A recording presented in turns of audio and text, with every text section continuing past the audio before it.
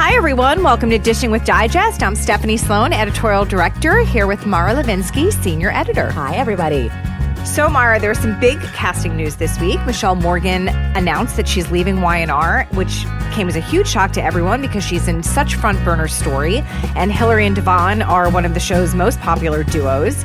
Also, Christopher Sean has already wrapped filming as Days as Paul and will last air in the fall. Yeah, it's a bummer on both fronts, right? For their fans and for those shows. They're both in front burner stories with characters that people really care about and, you know, in couplings that people really care about. And when we think about the popular couples on the four remaining shows, it's usually the couples that have been around for a long time. It's kind of harder to get the audience jazzed about burgeoning romances, but they have both accrued really strong followings for their respective pairings. And I have to say, my heart absolutely goes out to the Havon fans and the Harita fans who are super bummed as we sit here chatting. Me too. You know, I've already gotten so many emails from both of those camps. You know, they're heartbroken, like they've invested so much in these duos. And actually with Will and Paul, what's been so interesting is that Chandler Massey took over that role and people have really enjoyed seeing him work with Christopher. Mm-hmm. And I've gotten letters like, oh, I'm surprised because I was such a Will and Sonny fan, or I was such a Sonny and Paul fan, but now I'm really liking Chandler and Christopher. So they're sort of, you know, disappointed that that's obviously going to come to an end. I mean, with Days shooting so far in advance, Christopher wrapped the same day that Marcy Miller did, which was the end of May. Mm-hmm. So we're really still going to see both of them well into the fall. But, you know, then we'll see where the story goes from there. And, you know, Christopher already has some other projects lined up. And I spoke to Drake Hogestyn, who plays John, his on-screen dad. And Drake was just so sorry to see him go. You could tell from the way that Drake was talking that he's close to Christopher. And anytime I have spoken to Christopher, he tells me how much he adores Drake and just how much time they've spent together at the studio. And so those become like, you know, really family losses in a way. Absolutely. Now, with Michelle, we just spoke to her a couple of weeks ago, along with Brighton James on our podcast, and we got the sweetest comments from people who were just so happy to hear their favorite couple together offering their take and their perspective on their relationship. And I think we were so happy to be able to present that to them. And then came the news that Michelle was out. And it was just a heartbreaking plot twist. And, you know, I have to say my first reaction to news of Michelle's exit was that it was a real blow to diversity in daytime. There are precious few Black couples on daytime television, and Devon and Hillary caught fire with fans. I think the fans really, their support for that pairing really made it happen. And I'm just really sad that happy ending that was like dangling on the horizon is going to be postponed. Absolutely.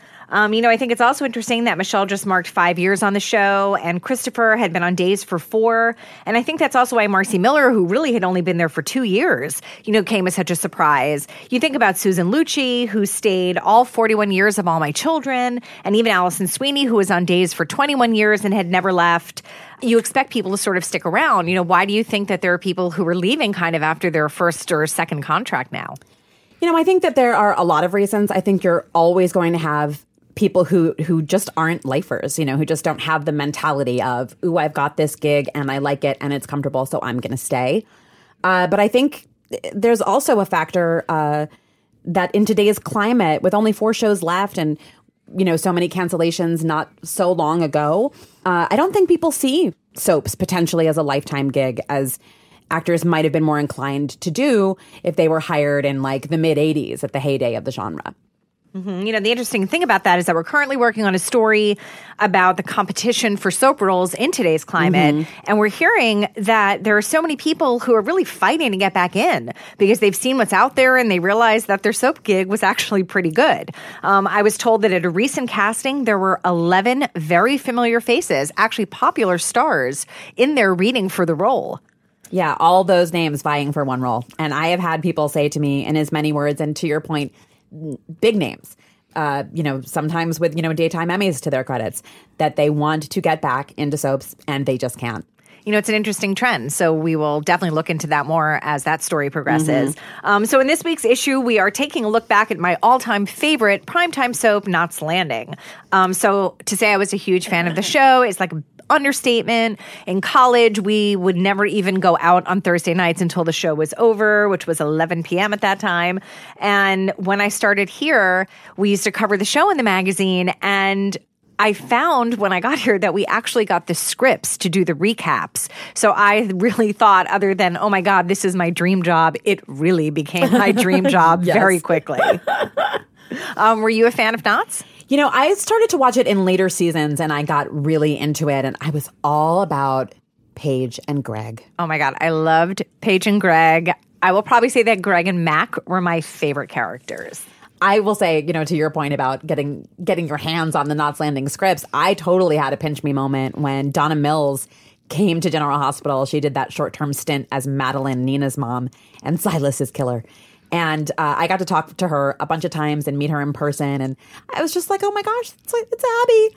That was so cool. I mean, I love when Knots people come to daytime. And I will be honest, if someone tells me they were a Knots fan, I immediately like them.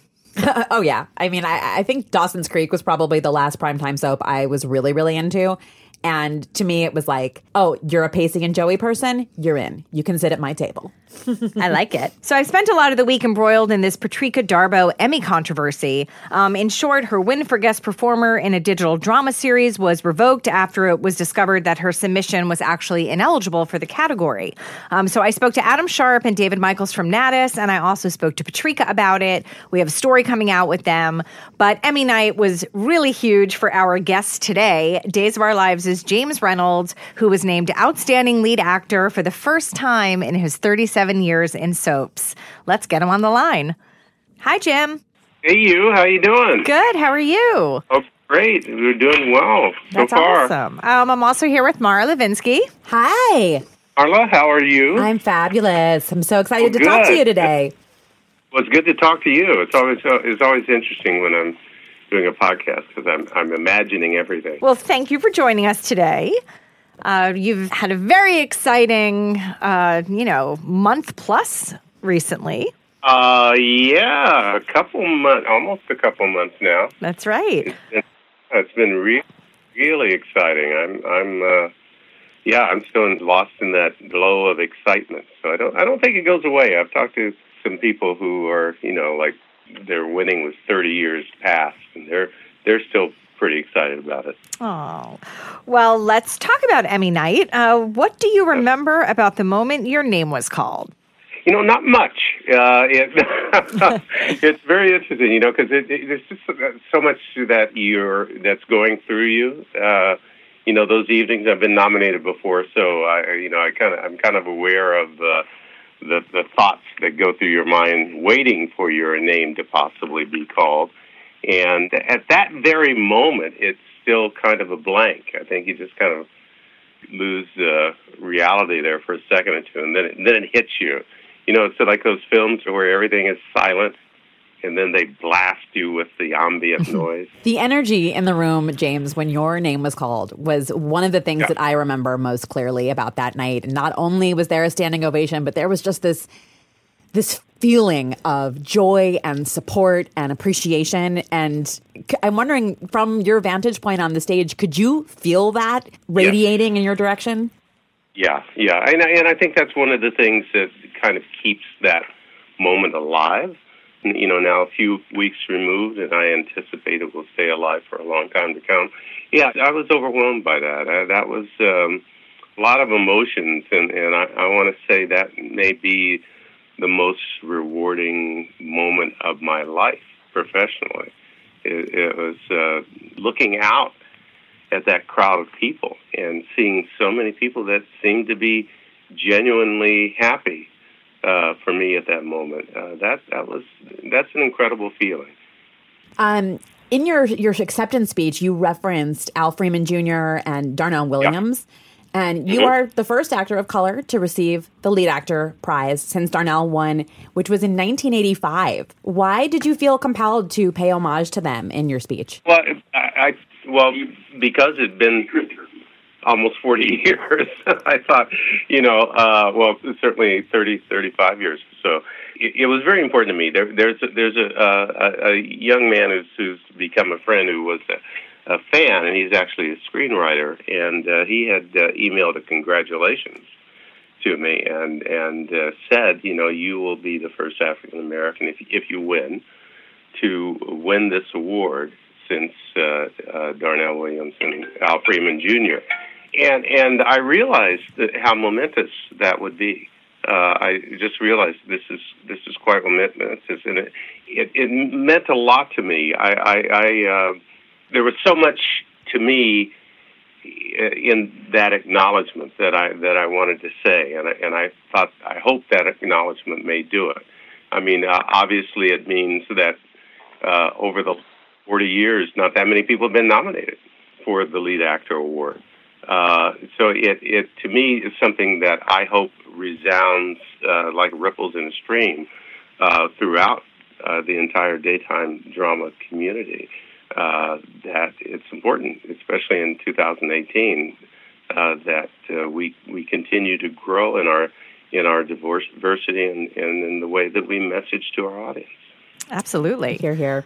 Now tell us about, as you called it to me, the Stanley Cup tour that you've been on with your new Golden Lady.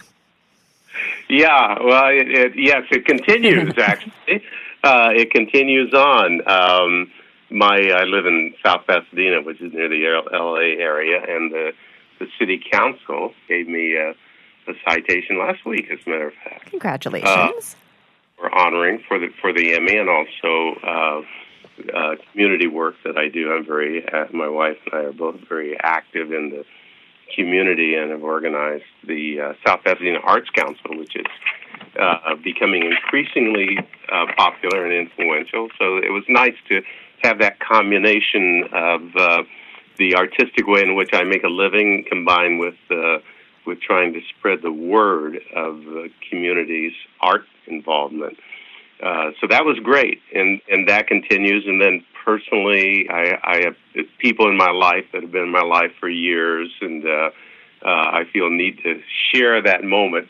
And so they have asked for me to. I have my monthly poker game, and I took it to my monthly poker game. And I sit on the board of directors of the South Pasadena Arts Council, and they were nice enough to throw a bit of a party for me. And so there it goes. I took it to my doctor, who changed the valve on my heart that I had been born with. It's faulty valve. I didn't know I had till a few years ago, but I told him, if it hadn't been for him, I wouldn't have been nowhere near the awards ceremony. And so I just wanted to share it with so many people that I felt have played a role in my life, and all of them have been. I'm just astounded how people want to touch it and hold it. It's really symbolic of a lot of things, and so it's been my pleasure. And then next week, a week from tomorrow, I go back to my hometown in Kansas, Oskaloosa, Kansas, and they're having James Reynolds Day. So no big deal. No big deal. Just James Reynolds Day. So that's going to be great. So I'm looking forward to that. Yes, so the tour continues. I can't drink champagne out of it, but it's been just an extraordinary experience. That sounds it. So obviously, Abe Carver, longest running Black character on television. What a remarkable achievement that is. It's a little mind-boggling to hold that title, I would imagine. What does it mean to you? Well, it means a lot, and we have to go back to what I was talking about, acknowledging Al Freeman Jr. and Darnell Williams earlier, and yet another of many reasons that I felt honored to receive that award. It means a lot personally because on just that personal level of being going to work at a place in which you're appreciated and you become a bit of the fabric of what makes up a television show, a network television show. So that's always a great thing. But on a greater, more universal level, I tell you what, when it really comes to me, is when I meet younger actors that have been inspired by watching Abe Carver on television for almost 4 decades. And that happens almost daily, and I am overwhelmed. I'm so beyond honored and proud to have that kind of influence with people, that they saw something in that character and in my character that made them want to embrace this career. And I'm astounded by that. I met a young actor in the bathroom the night of the Emmys, as a matter of fact, who's on another show, so I won't say who it was. But yeah, don't tell us who else goes to the bathroom. I won't do that. I walked. He was washing his hands. I walked up and started to wash my hands, and I said hello, and he jumped up and then looked at me and was truly, he had that moment when he was stumbling almost as much as I am right now to describe how his thanks to me and the way he expressed himself, his gratitude. So there's this couple of generations of young actors in general and young actors of color in specific that it has been my honor to represent what they want to be. One of the reasons the audience cottoned to the character of Abe so much was this awesome partnership and friendship that emerged between Abe and Roman when Roman came onto the show a few weeks after your debut.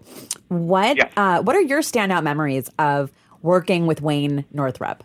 Oh, I have so many. Yeah, the original concept for Abe and Roman was that these are two lifelong friends, two guys that had grown up in Salem together, had virtually known each other since birth, and they were buddies. It was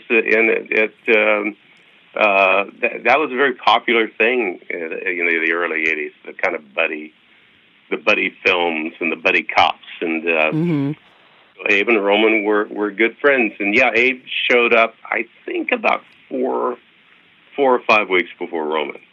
He showed up a little bit ahead of Roman. And at that time, the Salem Strangler was terrorizing the community. And so that's where we entered, and then Abe was involved with Valerie Grant, who, guess what? Full circle. Here we are today. And that story continues. But the Wayne was, I don't know if I could have begun with a better partner. We were simpatico in a lot of ways. We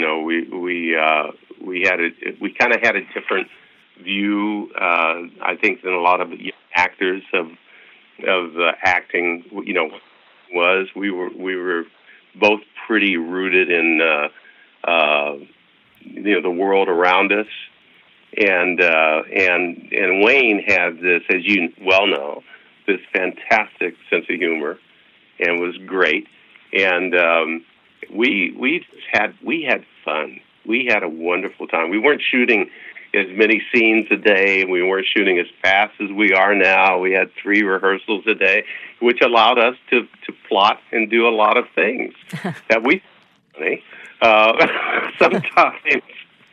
Sometimes Al Raven, who was producing then, didn't think it was funny, and but we had a great time. We just had so much fun together. I've been so fortunate. You're getting a whole real backstage experience here. Yeah, we really are. Phone ringing and Stuart over the loudspeakers. A day in your life right now. Yeah, exactly. I did turn my phone off though, but he was just great fun and a very, very serious actor. That's the other thing I think where we connected. We were both, we were happy to be in the middle of scenes and something would happen and we'd break up and start laughing. But we were also very, very dedicated to what we do. And Wayne took his work extremely seriously, as much as he fooled around on and off the set. No, but I was going to say, So just really quickly, I think I've been very lucky with all the Romans. I consider them all to be friends. I think they all brought something different to the role, and I've been very, very fortunate with Wayne, followed by Drake, followed by Josh. I feel great about that. Now, you've been a witness to so many creative eras of Days. So Yes. while it was happening, what did you think of the James Riley era when Carly was buried alive and then Marlena was possessed and the show kind of took a bit of an outrageous turn? Yeah, well, that's that. I'm not alone. We all thought it was outrageous, but it was it made people watch. The possession. You know how you've been on the set. Sometimes to get through the day, the early blocking is a perfect time to satirize with everything you're doing. And in the old days where we had more rehearsal time, it was a great way to do that. You could play around with the words, you could play around with the situation. You could do that, and then of course on through the day you begin to tighten things up, so James Riley there's a lot of satirization going on early in the day with some of those stories. I mean, you had the possession story, of course, with everybody dying. That right. was a story that kind of set all of us on edge. We had no idea what was going on, and the fact that the story kept going and kept going was had everybody concerned. Not only those of us who died, but people on the show. That was one of those moments that you realize, we've actually established a family here, because people were so legitimately concerned and caring about the people they worked with. But all of those were extremely effective stories for the audience. I think everybody wanted to see what was going to happen next. Some of it was so unbelievable they thought, "Oh, well, I've got to find out."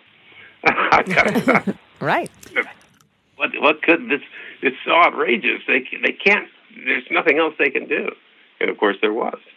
Abe, when we're talking about that Salem stalker storyline, was actually the very first victim, the first one to quote unquote die. Yeah. So First one. For you, for you as an individual, did you really think you were out of a job? What were the emotions that surrounded that time for you? All of that. It was striking. It was really very striking. I left the show appropriately about 10 years before, because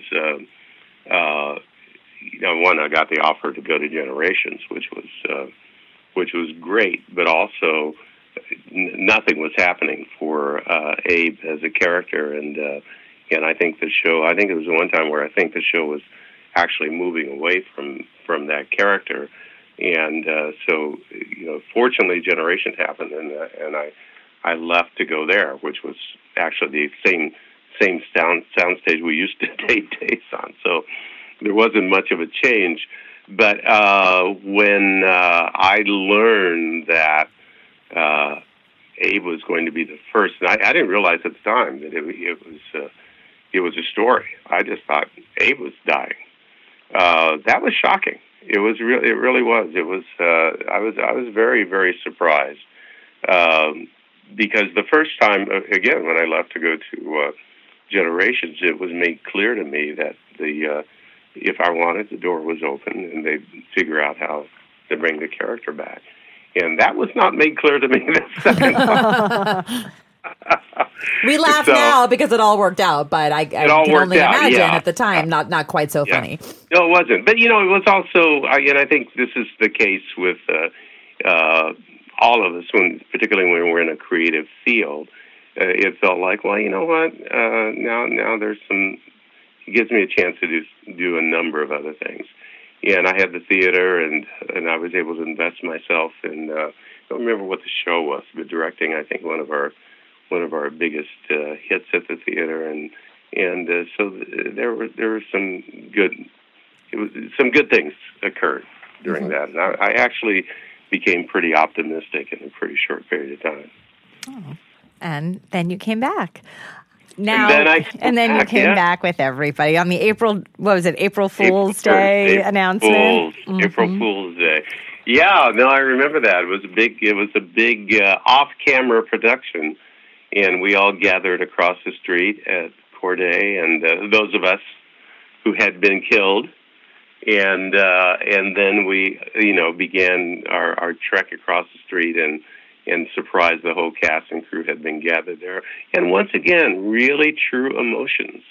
Not just from us who had died and thought this was a closed chapter of our life, but from all the people we'd worked with for all those years. I mean, everybody who died had a history on the show. So the welcome back was very sweet. Did you get your dressing room back? I did. I did. Nice. Nothing had been given away. Good. And I got my dressing room back. I got my parking spot back. All right. Back to normal. All the important stuff. Right. And it was wonderful, and and some lovely things said privately, all the way down from the producers all down to everybody that works on the crew, and it was wonderful. Now, Abe's longest relationship was with Lexi, his romantic relationship, which made him the son-in-law of Stefano. What can you tell us about working with the late Joe Mascolo? Well, Joe and I, we really felt we had a bond. It was interesting. We have the 80s bunch, the 80s group. Maybe you coined the phrase. One of those phrases. I'm not sure. I suspect it may have come from you. But anyway, that whole group who arrived in the 80s, and I guess Abe was the first one of that bunch, too. I guess it foreshadowed being the first one killed years later. But, all of us arrived relatively at the same time, Abe and Roman and Bo and Hope and Stefano and Tony and all those folks.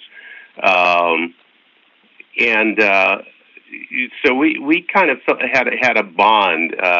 Joe was a theater guy and this huge personality, and I tend to like people with that kind of big personality and incandescent personality. Joe was kind of always on. He knew when he walked into a room.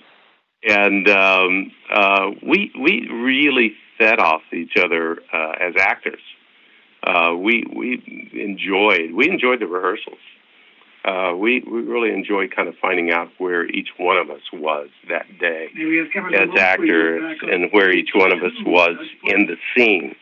And we talked about that periodically. How much we didn't come out and say how much we respected each other, but that was the essence of our conversations, is how much we respected each other as actors. Steph and I were talking before we got you on the phone about sort of a trend these days of actors maybe only staying for the length of one contract and kind of wrapping up on daytime sooner than maybe we've seen actors do in previous eras, which begs the question, why have you stayed? I mean, we're happy you did, but why? Yeah, well, I am happy I did too. Different reasons every time, I think, almost every time. There were times years ago where we would sign 3 or 4 year contracts. That used to happen. Remember that? So you were locked in for a while, and I always kind of felt, well, I'm here.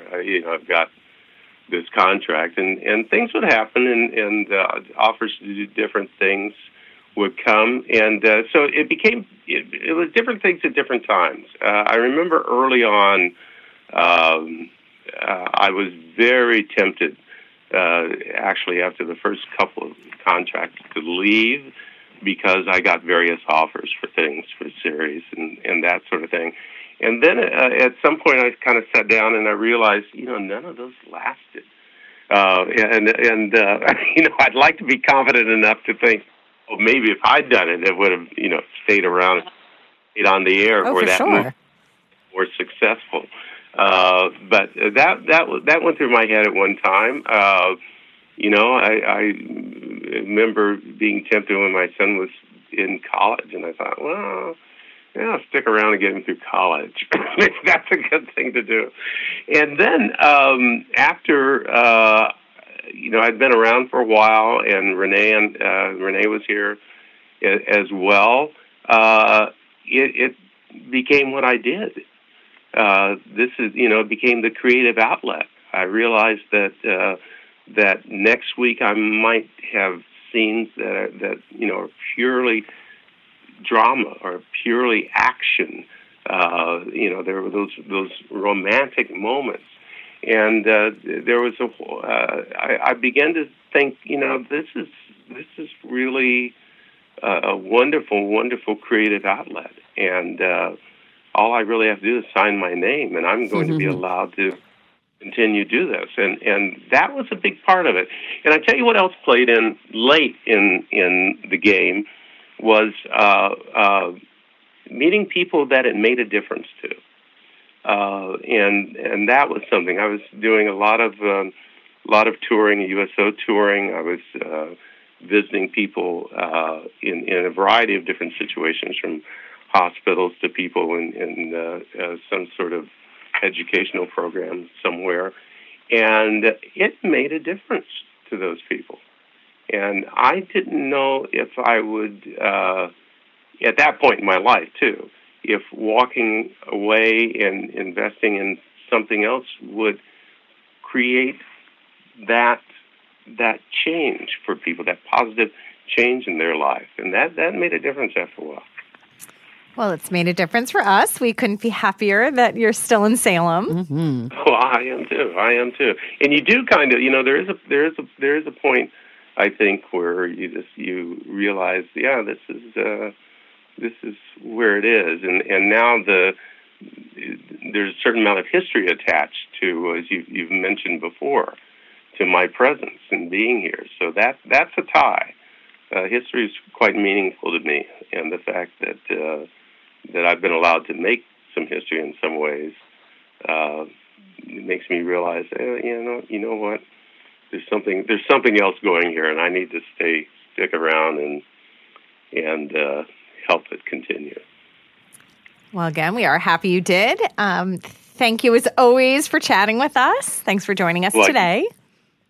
Going on with these long answers I'm giving you today. Oh, we're sitting here like very, very interested and enchanted. So, podcast job well done, Jim.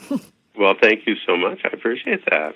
Thank you so much for joining us. Thank you to James Reynolds for being our guest. Be sure to pick up your new issue of Soap Opera Digest, on sale now, and come back next week for another podcast.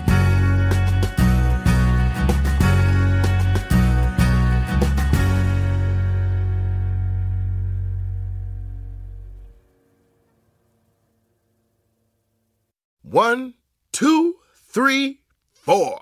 Those are numbers, but you already knew that. If you want to know what number you're going to pay each month for your car, use Kelley Blue Book My Wallet on AutoTrader. They're really good at numbers.